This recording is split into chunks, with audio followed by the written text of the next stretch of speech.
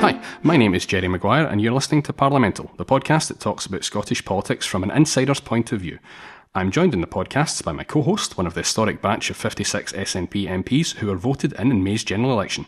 She won the seat of Glasgow North East with the biggest swing in UK general election history. It's Anne McLaughlin MP. Hi Anne. Hello Jerry, thanks for calling me historic. Historic, you are a historic person, and your name's writ large. Ancient. No. Antiqued. Thanks. So this week, well, the past 2 weeks, there's been a lot of chat about the EU referendum. There was a move to reinstate a 28-day purdah by Bill Cash. There was an amendment discussed about 16-year-olds potentially voting. Yeah, well, it's been really interesting. I mean, I have to say the debates have been pretty good, quite good to listen to. And certainly our lot have intervened quite a lot, and a lot of good speeches from the SNP folk. I think the really disappointing thing is that we're not going to have votes for 16 and 17-year-olds in the referendum, and I thought that was quite shocking that it happened on the day that the Scottish Parliament voted to allow 16 and 17-year-olds to vote in every election that they control. So 16 and 17-year-olds won't get to vote, but even worse is, you know, those over the age of 18 who are European citizens but not British citizens are not allowed to vote. So you've got people who've lived and worked here for decades, pay the taxes here, can vote in other elections, but they're not going to be allowed to vote in this election. And it really upset me to see the Labour MPs trooping through with the Tories to vote against that. Some of them had forgotten, I think, because they weren't in the chamber, and they came running past us in the chamber long after we'd voted, and it was just awful to see it, you know, because I just think there's no other reason for that than some form of xenophobia. Yeah, it's an interesting angle. The Scottish independence referendum was initially sort of discussed in terms of blood and soil, and it was ultimately a civic referendum. There was people who lived and worked in Scotland. So it's interesting that those criticisms that were initially laid against any potential referendum have actually come true for the EU referendum, where if you're not British, you don't get a vote. Yeah, well, Philippa Whitford actually stood up and spoke about that. Her husband is German. I think he's a GP in Ayrshire, and he's been here 30 years. He's not allowed to vote in this referendum. And she stood up and made the point that this was becoming a referendum that was based on nationalism, the kind of nationalism that they accused the SNP of and the Yes campaign of. But as Philippa Whitford pointed out, you know, everybody who we could extend that vote to got a vote, and it really engaged people from different nationalities in the whole process and made them feel more part of this country. So it was just really disappointing that they did that. And a real contrast, like you're saying, about the 16, 17-year-old vote passing in the Scottish Parliament, you know, half an hour later. Unbelievable. I didn't realise it was that soon, but I knew it was the same day. Unbelievable that you should see that contrast. And you know, I mean, I suppose some people think our interest is only in showing up the difference between, you know, the UK Parliament and the Scottish Parliament. Actually, it's not. I would have been far happier if the UK Parliament had voted to allow 16 and 17-year-old adults the vote than give us the opportunity to show how much more forward-thinking we are in the Scottish Parliament, but it wasn't to be. You said that the Labour backbenchers were obviously moving in different circles that day. What was the mood like in the House of Commons for that? Was it tense? Did everyone know how they were going to vote? Did you know before you went in how it was going to end up? No, we weren't certain that they were going to vote for the I think it was a Tory amendment. We weren't certain that they were going to vote to disallow European nationals the vote, and we were all sitting there going, oh, are they actually voting to? And we were quite surprised. So I wouldn't say it was tense. I think we're kind of getting used to seeing them vote with the Tories. Although they did actually, I should mention this, they did actually vote for one of our amendments. Can't remember what it was. We were also stunned that, because apparently it's the first time, this is not absolutely certain, but it's likely to be the first time in 2 parliamentary sessions that they have voted for an SNP amendment. If you remember, there was a thing called the Bain Principle, which was sort of formulated by Willie Bain, my predecessor, where the Labour Party didn't vote for anything that the SNP put forward on account of the fact that it was the SNP, not any other reason. So that's the Bain Principle quashed, hopefully. But yeah, one time they voted with us. But there's not really a lot of tension in there. During the debates there might be, but... I think one of the most interesting comments around that day was, apparently, I've got this quote here, Labour MP Barry Shearman said that the move to give 16-year-olds a vote will make a lot of young men and women more vulnerable to sexual predation than happens at the moment. So that's how bad giving the vote to 16-year-olds is. It's going to increase child abuse. So, you just don't know whether to laugh or cry at that comment, do you? Sounds just like a really fantastic quality debate that happens. Yeah.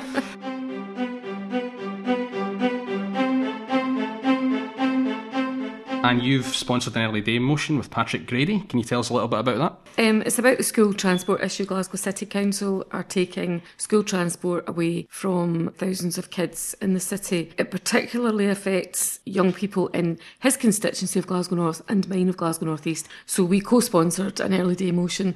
Basically, when the budget was put forward by Glasgow City Council by the Labour group, the SNP offered a suggestion that instead of putting the £3 million they were proposing to put into the reserves, they keep that £3 million, take another £7 million out of the reserves, and understanding that you have to have reserves or else you can't borrow, but you know that we could have had that £10 million, and then they wouldn't have had to have made the savings of a mere £600,000 by denying transport. It's going to become a massive issue though, because these parents, I've met with them and I've spoken to many of them on the phone or by email or on Facebook. They contact me through Facebook as well.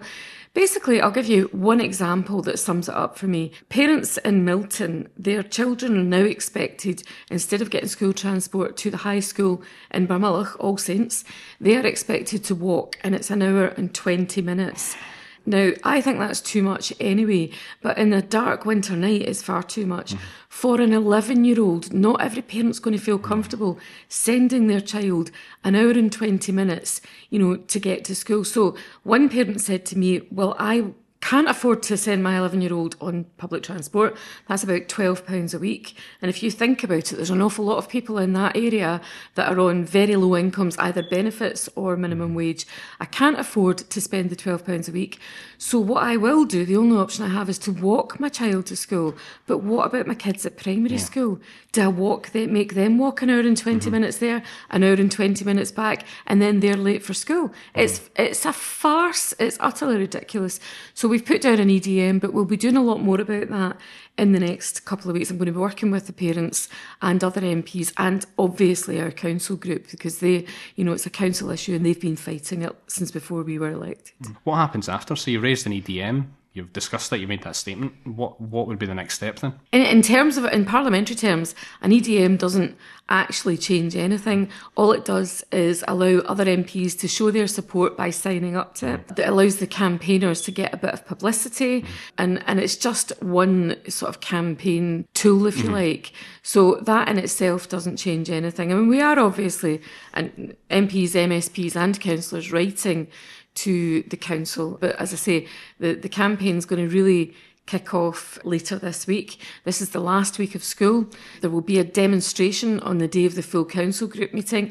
I can't be at that, sadly, because I'm going to be in Westminster, but all of those parents will be there. But there's other things that we're going to be doing, which I'll tell you about next time, or you'll find out about before the next edition of this.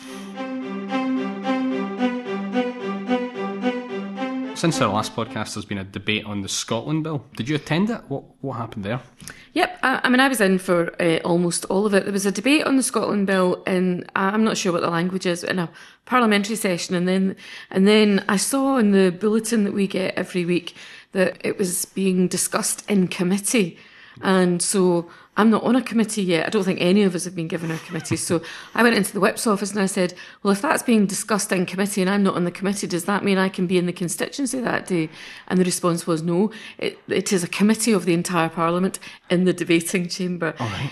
It's a really strange thing. So I think it's just when they flesh it out a wee bit more, but the speaker's not there. And so you have to refer to the chairperson, and so it was a wee bit, it was interesting to see how differently they do it. The debate itself was really good, really interesting. It gave a lot of our SNP MPs the opportunity to make their first speeches, and they did an incredible job, all of them. I've been really surprised by that. Our kind of stars went first, or the people that we think are going to be stars of the Parliament.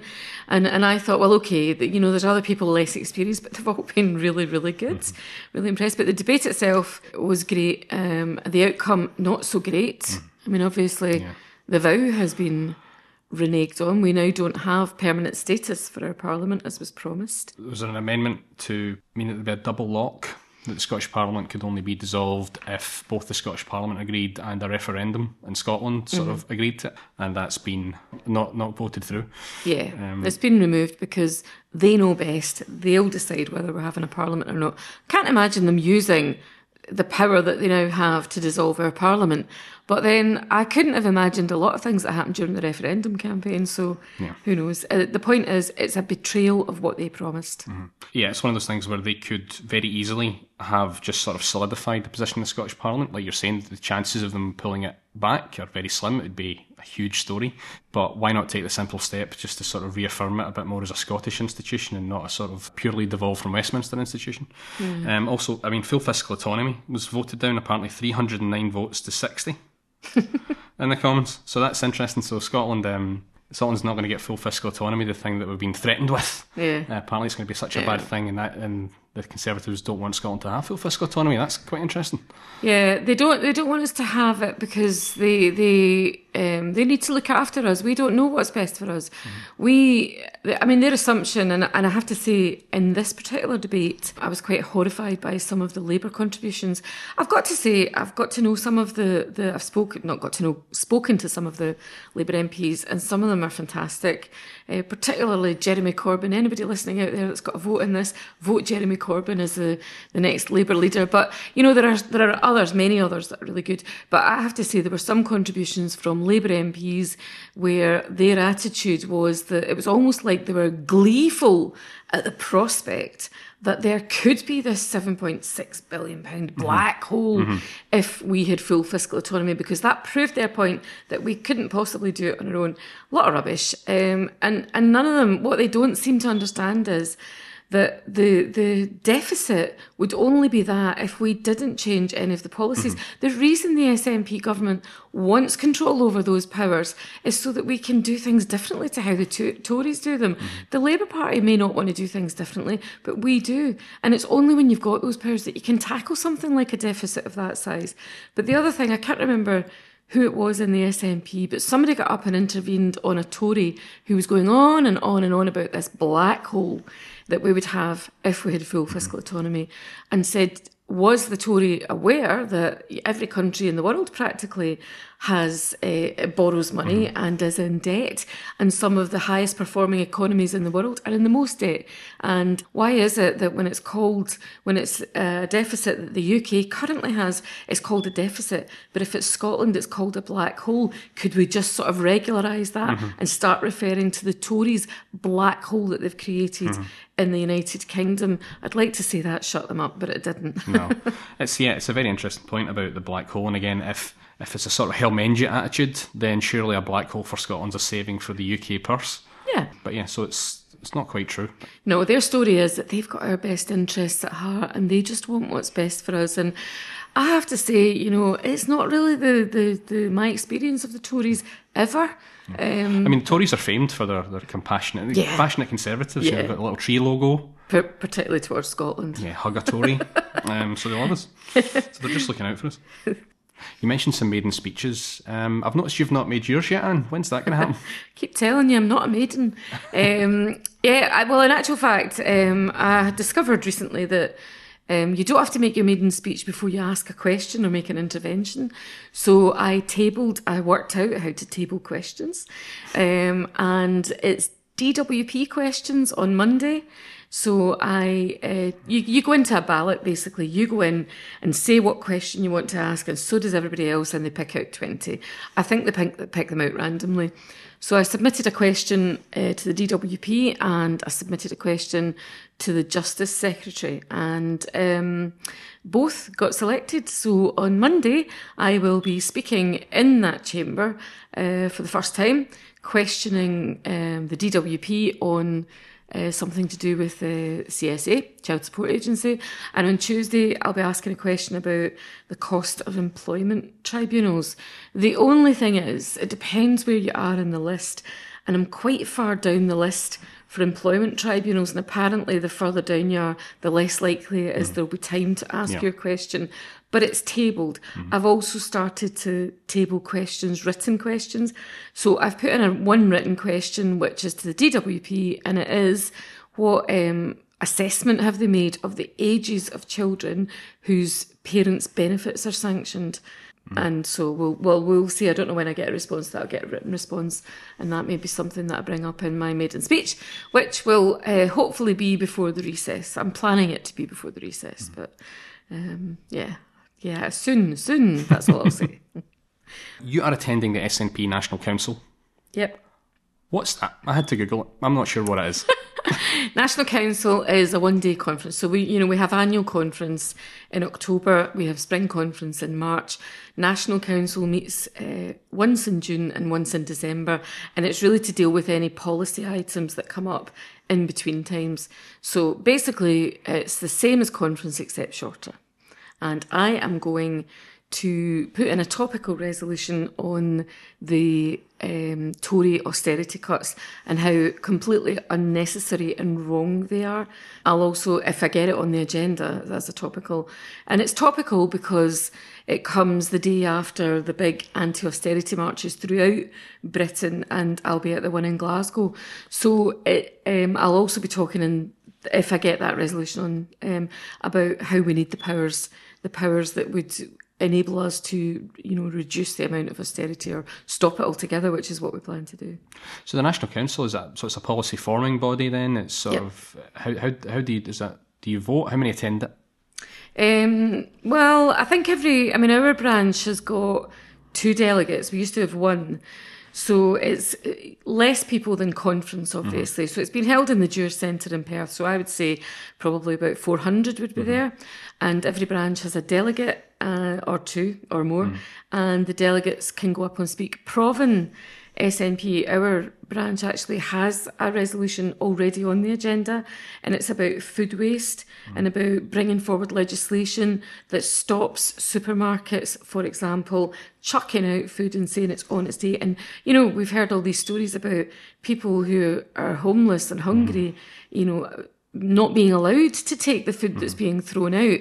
So it's about, tackling this obscene waste of good food and also putting something in legislation that means that they have to do something with it. Yeah, supermarkets, I think, have a social responsibility, not only through how they pay their staff, also their dodgy complicitness in workfare. Well, then you, Jerry, could put forward a resolution to the next National Council or conference. I will take you up on that. Think about it before the 11th of July, because that's when we're meeting to discuss it. Okay. I think in France recently they also introduced a rule where supermarkets had to reuse food, and it is a huge waste. If you've ever been up early in the morning going through town or anywhere near a supermarket, you just see these bins full of stuff awful. That's perfectly fine, In fact, there were a couple in, I think it was Manchester, it was certainly somewhere in England. The supermarket sued them, took them to court for taking the food that they were throwing out, and it's just ridiculous. So tell us more about the anti-austerity march that's happening in Glasgow today. Okay, well, they're happening all over Scotland, England, Wales, and presumably Northern Ireland. And it's a big civic. It's not a march, actually. It was supposed to be one. Now it's a demonstration in George Square, or as some people are calling it, Freedom Square, after the referendum. And there are speakers from various different groups and organisations. I don't think there's any party political speakers, which is probably a good thing. And it's basically just against the austerity cuts that the Conservatives are bringing in, because it's just obscene, and basically just demonstrating their solidarity with people that are suffering after, from the cuts.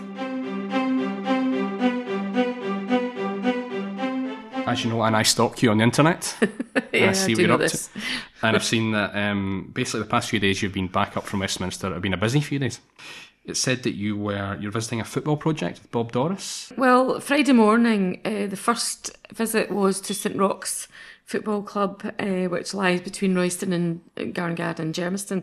That was great. They gave me a season ticket. It was really good. But it was fascinating. I'm going to, hear more from them. But it was interesting to talk to them about a lot of the community work that they do. One thing they did say, they've got the football pitch, right? But more importantly, they've got club rooms, and they allow other community groups to use those club rooms.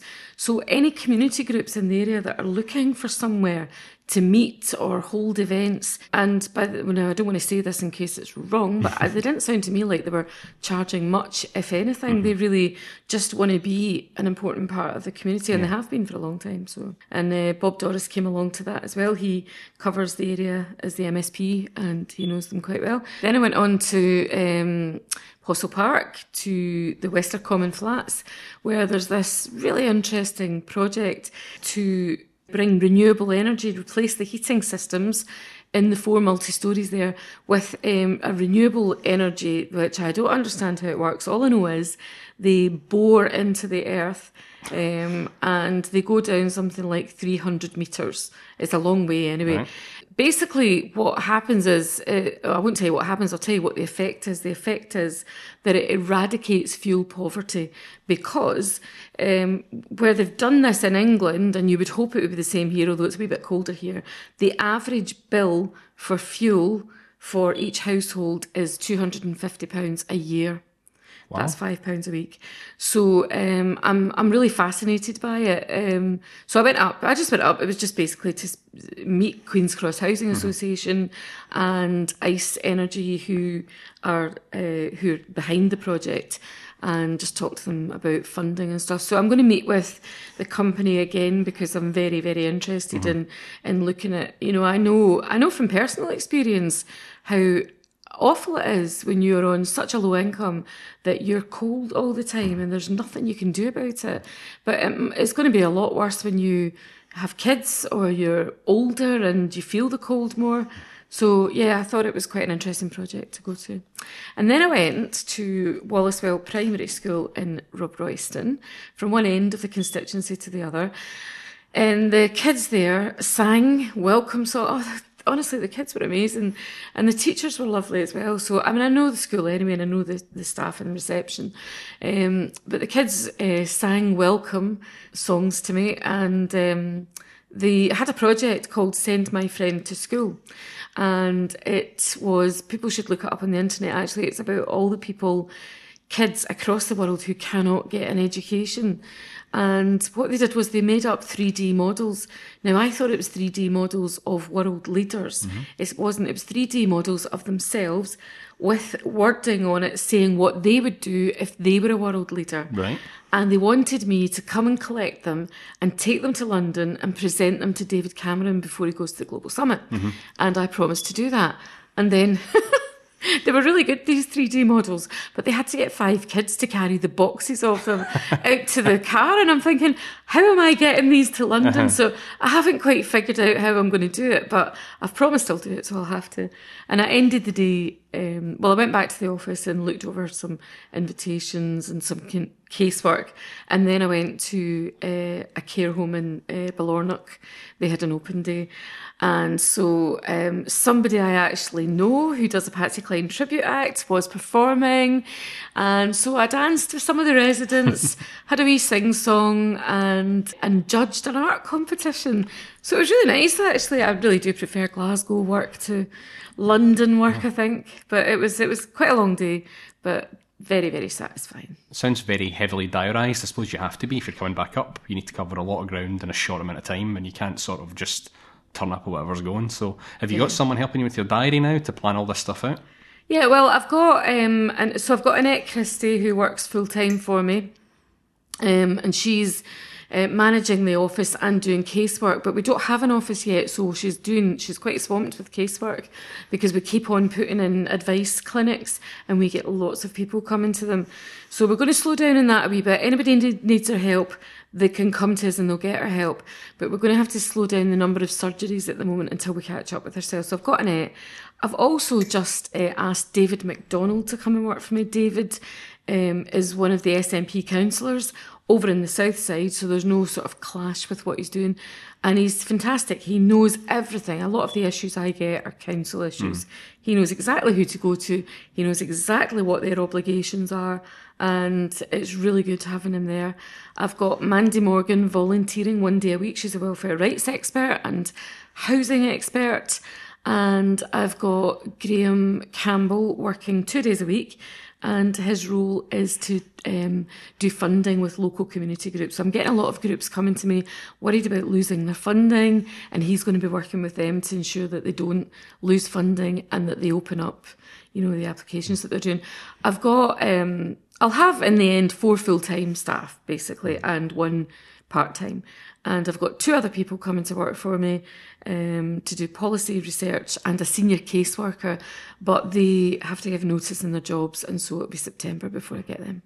How would people get in touch with you if they wanted to speak to you about casework and things like that just now? The best thing to do really is just to Google Anne McLaughlin MP email. I'll tell you it now, it's anne.mclaughlin.mp@parliament.uk. But the best thing is just to Google, and my number, my London number, that's all I've got at the moment, and my email address will come up.